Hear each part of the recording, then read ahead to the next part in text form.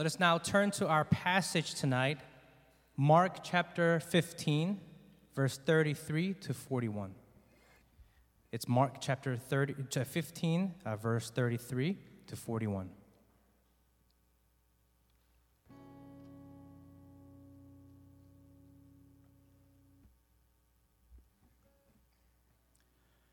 And when the 6th hour hath come, there was darkness over the whole land until the 9th hour. And at the 9th hour, Jesus cried with a loud voice, Eloi, Eloi, lema sabachthani, which means, my God, why have you forsaken me? And some of the bystanders hearing it said, behold, he is calling Elijah. And someone ran and filled a sponge with sour wine, put it on a reed, and gave it to him to drink, saying, wait, let us see whether Elijah will come to take him down. And Jesus uttered a loud cry and breathed his last. And the curtain of the temple was torn in two from top to bottom. And when the centurion who stood facing him saw that in this way he breathed his last, he said, truly, this man was the Son of God. There were also women looking on from a distance, among whom were Mary Magdalene and Mary, the mother of James the younger, and of Jose and Salome. When he was in Galilee, they followed him and ministered to him, and there were also many other women who came up with him to Jerusalem.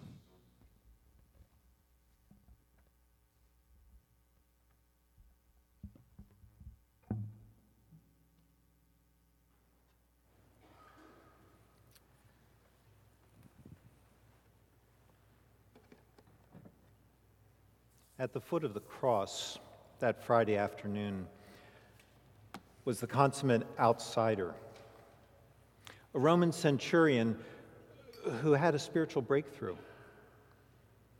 There were plenty of Jewish people around watching Jesus, two revolutionaries on either side of him, his enemies passing by, standing around, making fun of him, friends off at a distance watching.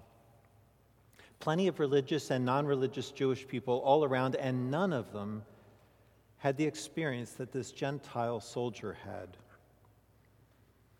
He stood there, verse 39, in front of Jesus, opposite him, and he did something that no one here does, certainly not on a regular basis. He had a 6-hour quiet time. 6 hours of watching how Jesus died. 6 hours watching what Jesus was doing while he died. 6 hours meditating on it, thinking about what it could mean. 6 hours trying to make sense out of what he saw because it just wasn't adding up. He'd seen plenty of people die in horribly gruesome ways. He was battle-hardened. At this point, conscience seared to do the unspeakable things that he did to people. The cruelty that he inflicted in the name of political expediency. He could kill someone, execute them in the most brutal way possible, and then go home. Treat it like just another day at the office, because that's exactly what it was. That's all it was. He'd seen plenty of people die, but no one like this. And as he stood there meditating on what he saw, something broke through. He had a spiritual experience. He had, first of all, a flash of spiritual insight that came secondly with transformative power, based third on what he saw of Jesus. 3 things that are not beyond any one of us tonight: spiritual insight, life-transforming power that comes from seeing what Jesus was doing. Let's take a closer look. First, he had spiritual insight. The whole book of Mark is written with one goal in mind, and that is to show you that Jesus is the Son of God. And so Mark opens the book, chapter 1, verse 1, by writing, the beginning of the gospel of Jesus Christ, the Son of God. And everything that he shows you after that, from what Jesus says and does to how people respond to him, to what they say about him, everything is for the purpose of showing you that the man Jesus Christ is at the same time the Son of God. That's Mark's purpose. And no one gets it. The Pharisees are annoyed with Jesus, chapter 2, verse 7. They want to know, who is this? Who does he think he is, telling people he forgives their sins? Disciples have a different attitude, but they have the same question. Chapter 4:41, Jesus calms the sea and the storm, and they ask, who is this? That even the wind and the sea obey him. Who is this? People hearing him teach, seeing his miracles, are astonished in chapter 6:2, and they want to know, where did this man get these things? What is the wisdom given to him? How are such mighty works done by his hands? Who is this guy? That's the question that everyone asks throughout the book. Who is this? And for 15 chapters, no one has gotten it right. Not even the disciples. Yeah, they finally figure out that Jesus is the Christ. He's the anointed Messiah, the rescuer sent by God. But no one figures out that this anointed human being is also fully God at the same time. No one until he dies.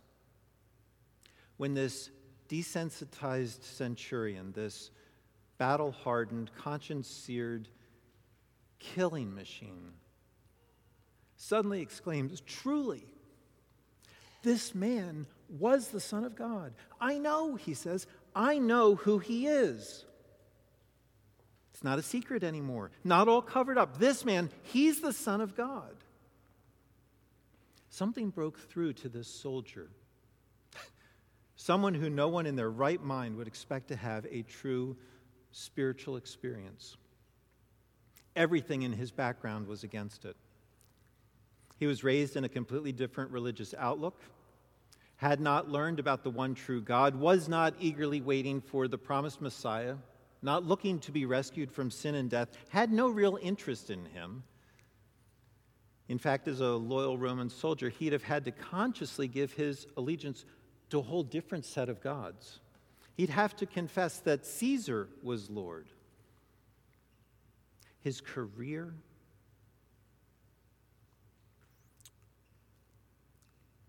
lost my place. His career, his loyalty to the state, and his religion were all tied up together in one big knot.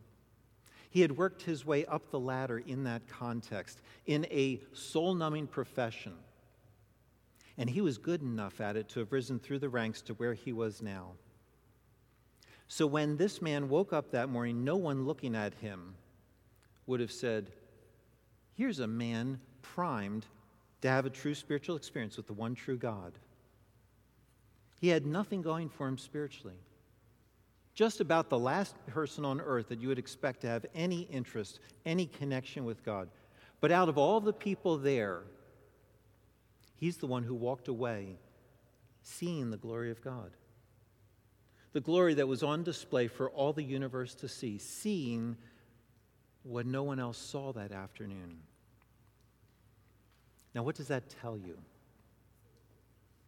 It tells you that if God can reach this man, if this man can have that glimpse into glory, have that spiritual insight, you and I can too.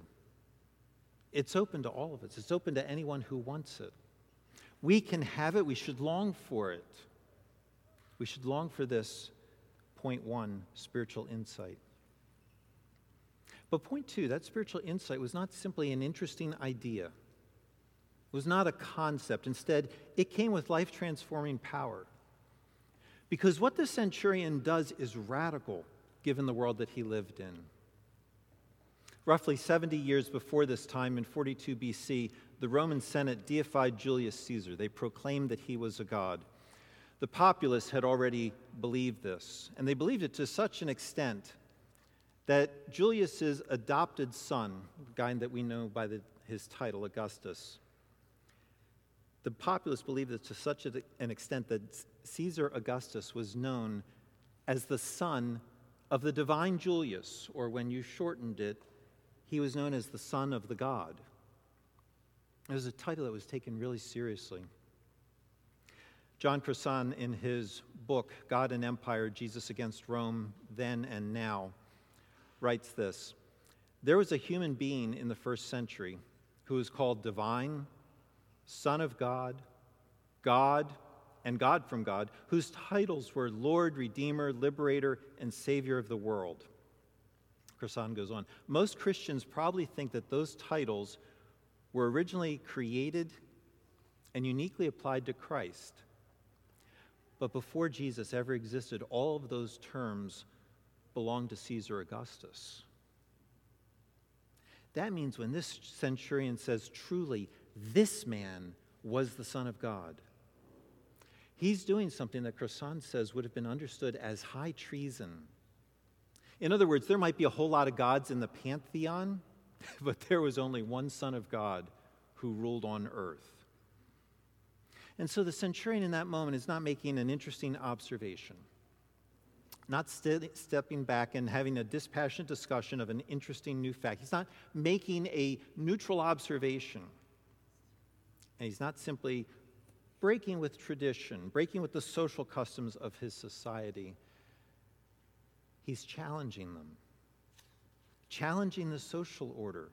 He's making a political charge. He's saying that this one here, hanging on the cross, that this is the Son of God, and not that one over there, sitting on the throne. Now just think about what he's putting at risk in this moment. At the very least, he's lost his reputation. His loyalty is now suspect. He used to be the company man, the insider.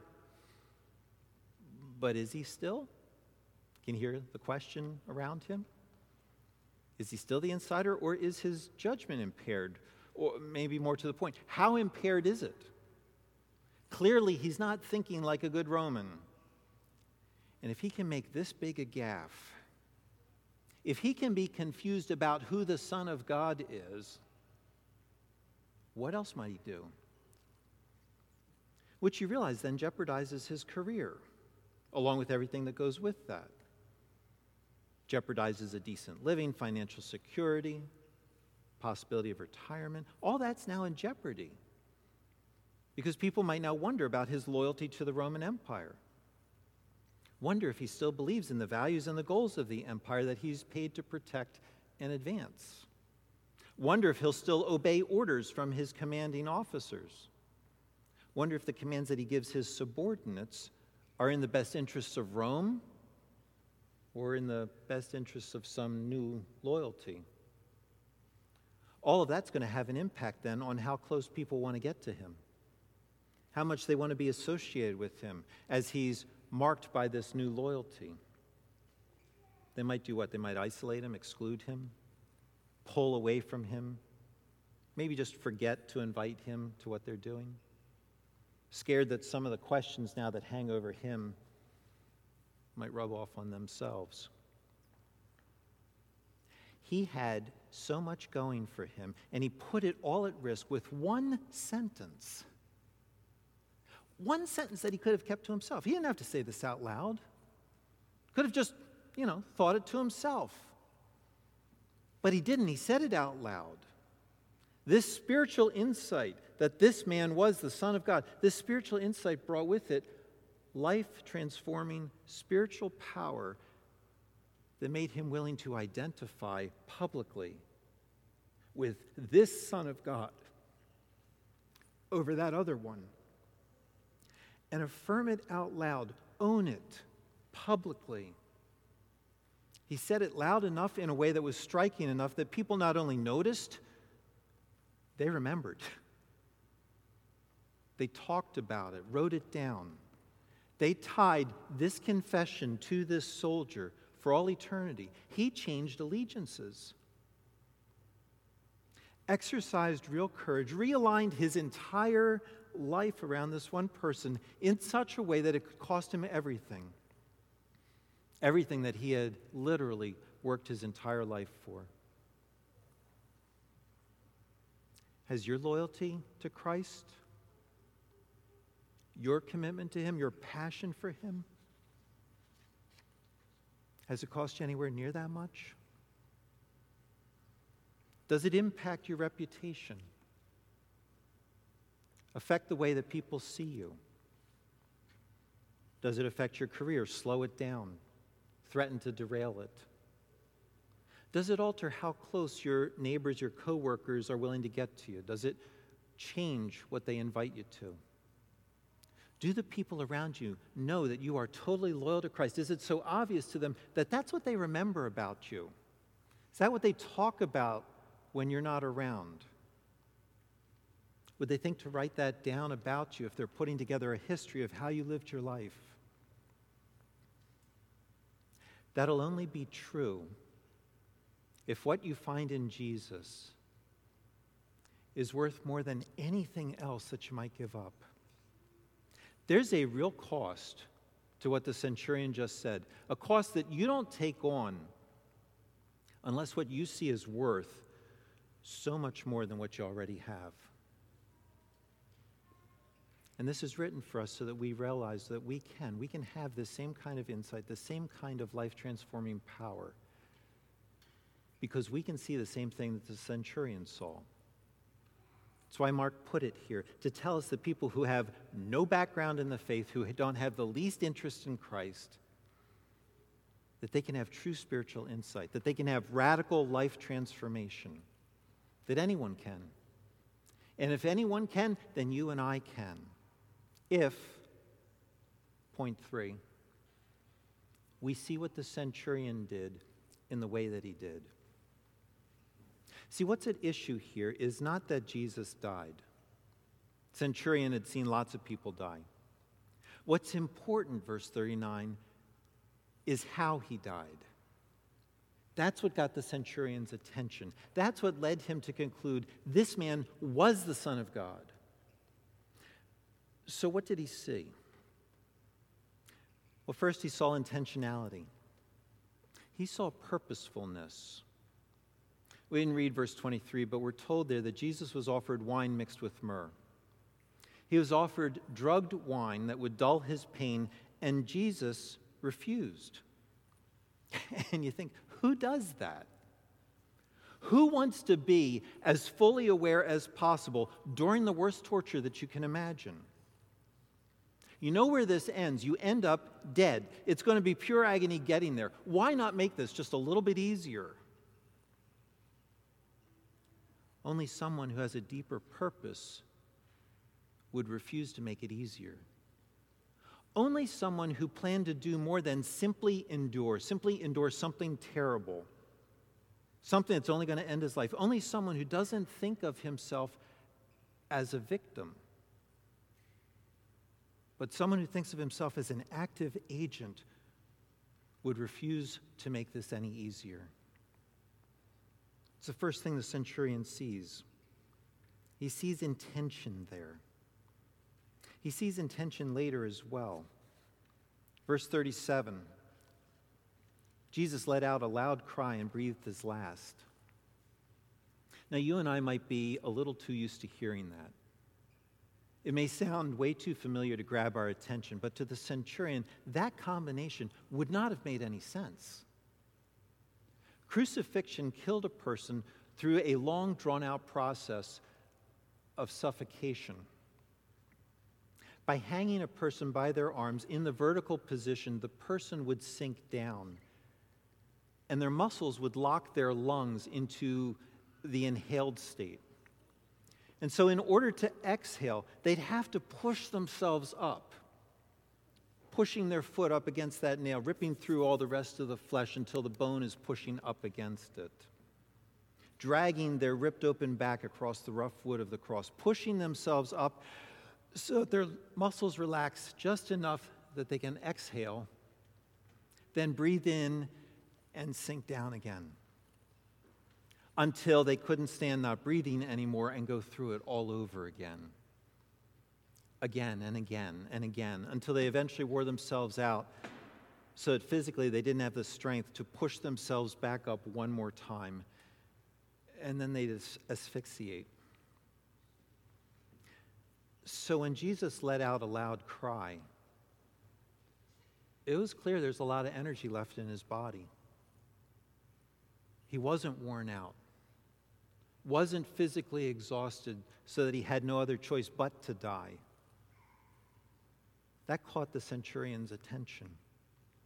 So when Jesus breathed his last, we realized that what he said in John 10:18 was true, that no one takes his life from him, but that he lays it down of his own accord. Centurion watched that, saw that Jesus was not passively experiencing something, but actively doing something, that he had a purpose, and that he was doing it very intentionally. What else did he see? He saw that this purpose involved a supernatural element, verse 33.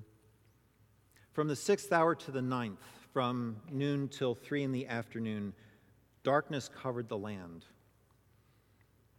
And it's a darkness that had no natural explanation. It couldn't be from an eclipse, because solar eclipses aren't possible when the moon is full, which is always when Passover is celebrated. Other people have suggested, well, maybe a desert dust storm rolled in, which also isn't possible because this is the wet season. There's no natural explanation for why darkness should descend on the land for 3 hours in the middle of the day. Something supernatural is taking place here. Something that, if you know Scripture, makes sense, but something that's absolutely terrifying. Amos 8:9 talks about a day of judgment when God says, I will make the sun go down at noon and darken the earth in broad daylight. And so you realize that the darkness that you see that Friday afternoon tells you judgment is here. Or you could go back even earlier in Scripture and recognize that.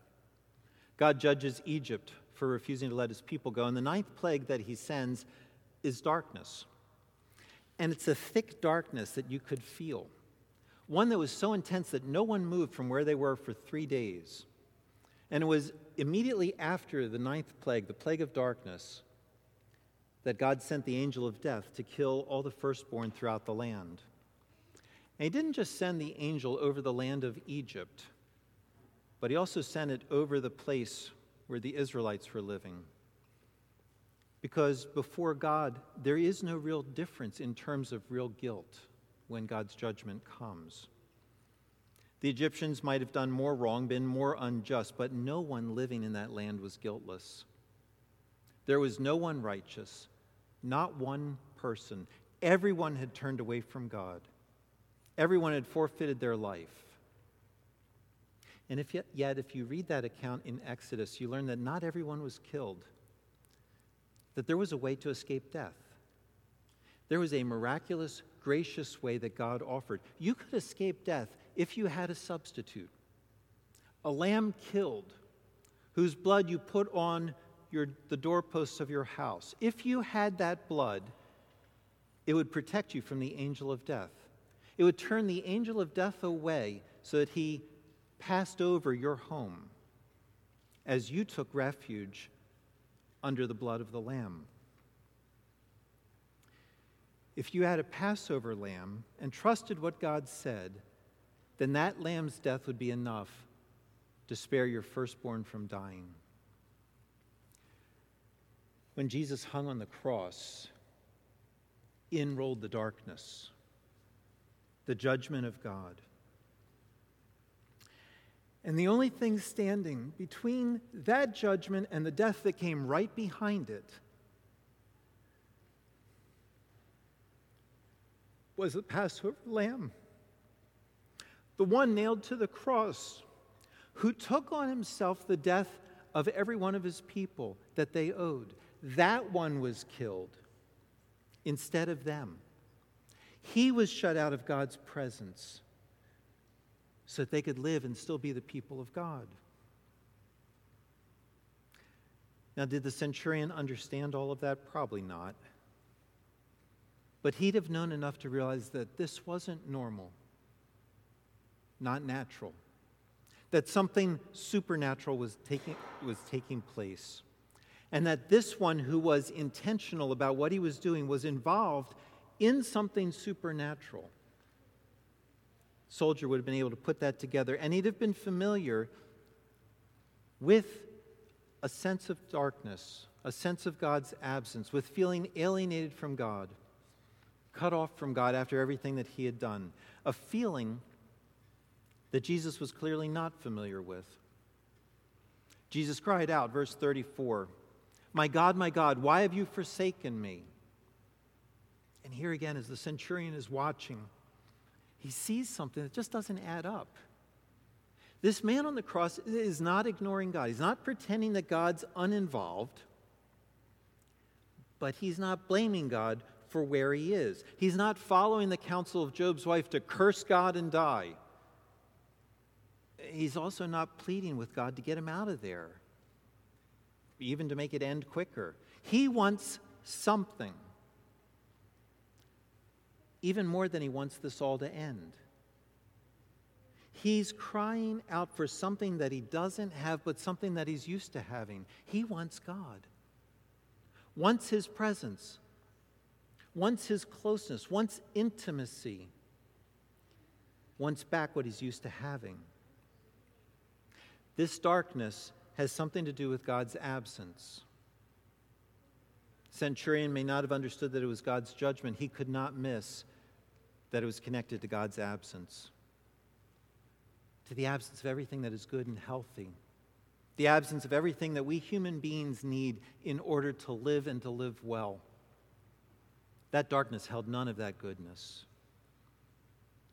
And that was something that he'd been all too familiar with, something that was just life as usual for him. But the absence of God was worse to Jesus than the physical pain and suffering he was going through. He cared more about the absence of God than he cared about anything else. Centurion saw that there's something worse than death, worse than this horrible, inhumane death, something that he himself had tasted as an appetizer throughout his life, little bits of darkness, little bits of absence of God, not like this. Not as the main course that Jesus was just gulping down.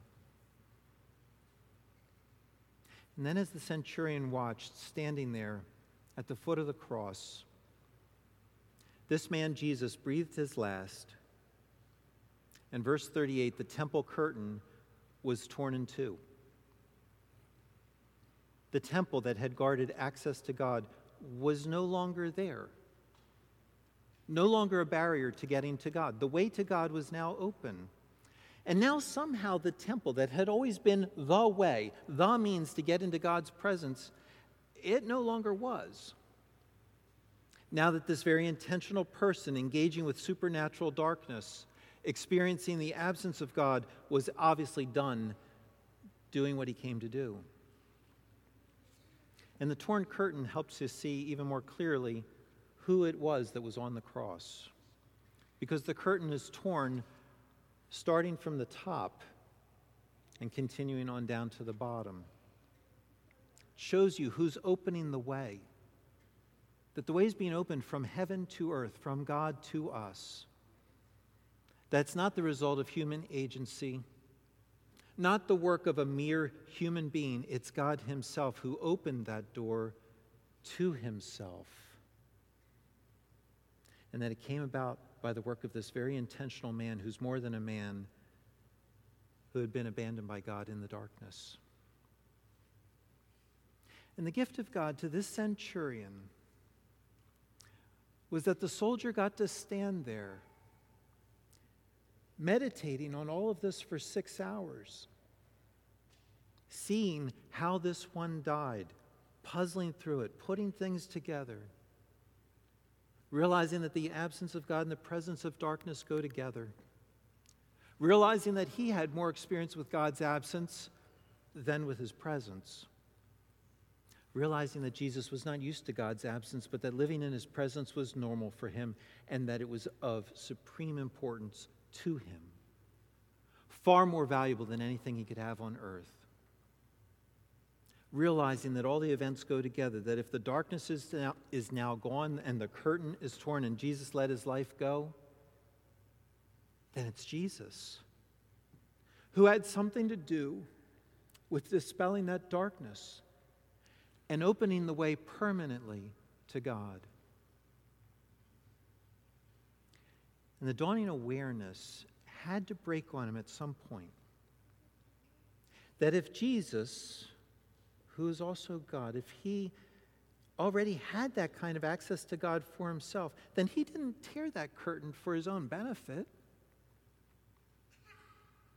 That he didn't stay there on the cross for himself. That he used his power to open up access that he didn't need, which means what? He did that not for himself, he did that for others.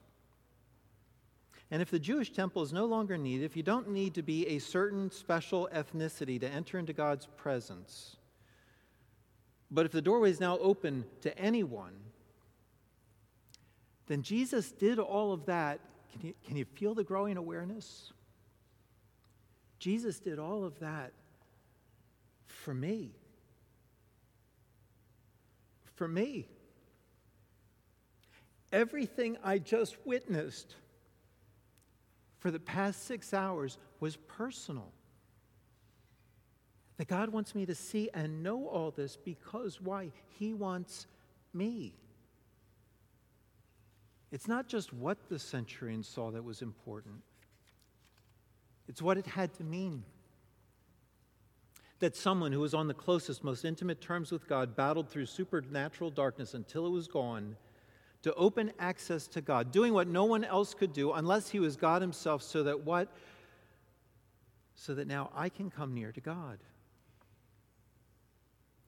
That's what transforms this man. What do all the other things in my life matter if I can now have him?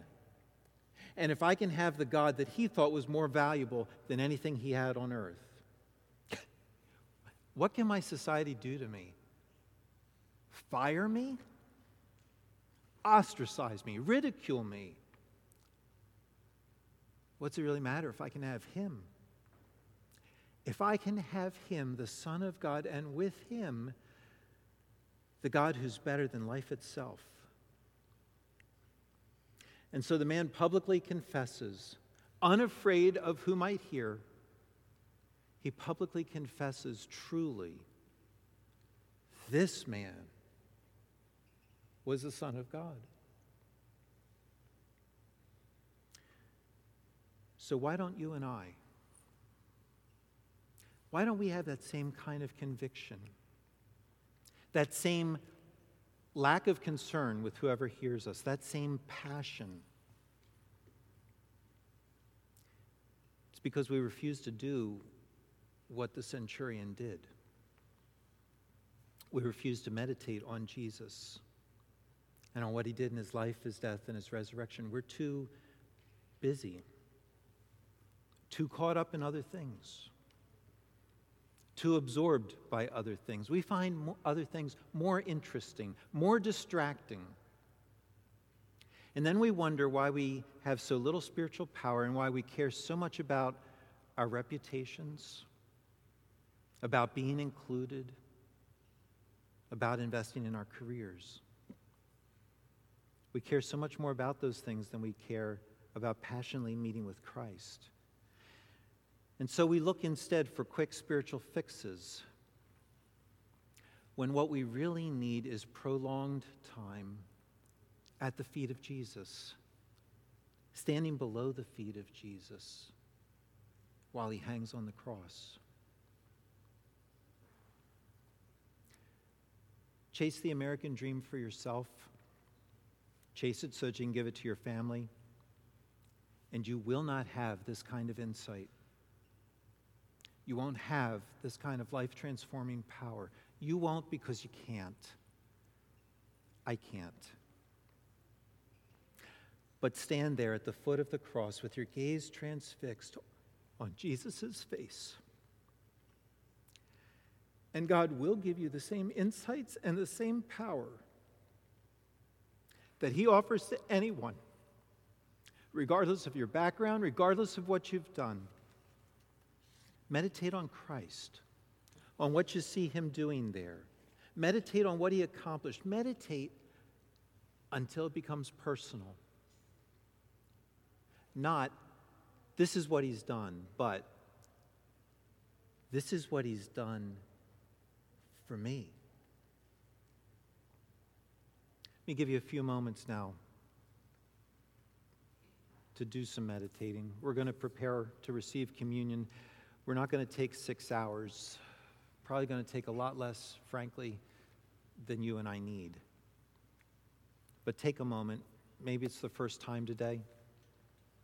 Maybe it's the first time this week. But see again how Jesus died. And ask him to make it personal, to show you that he died for you.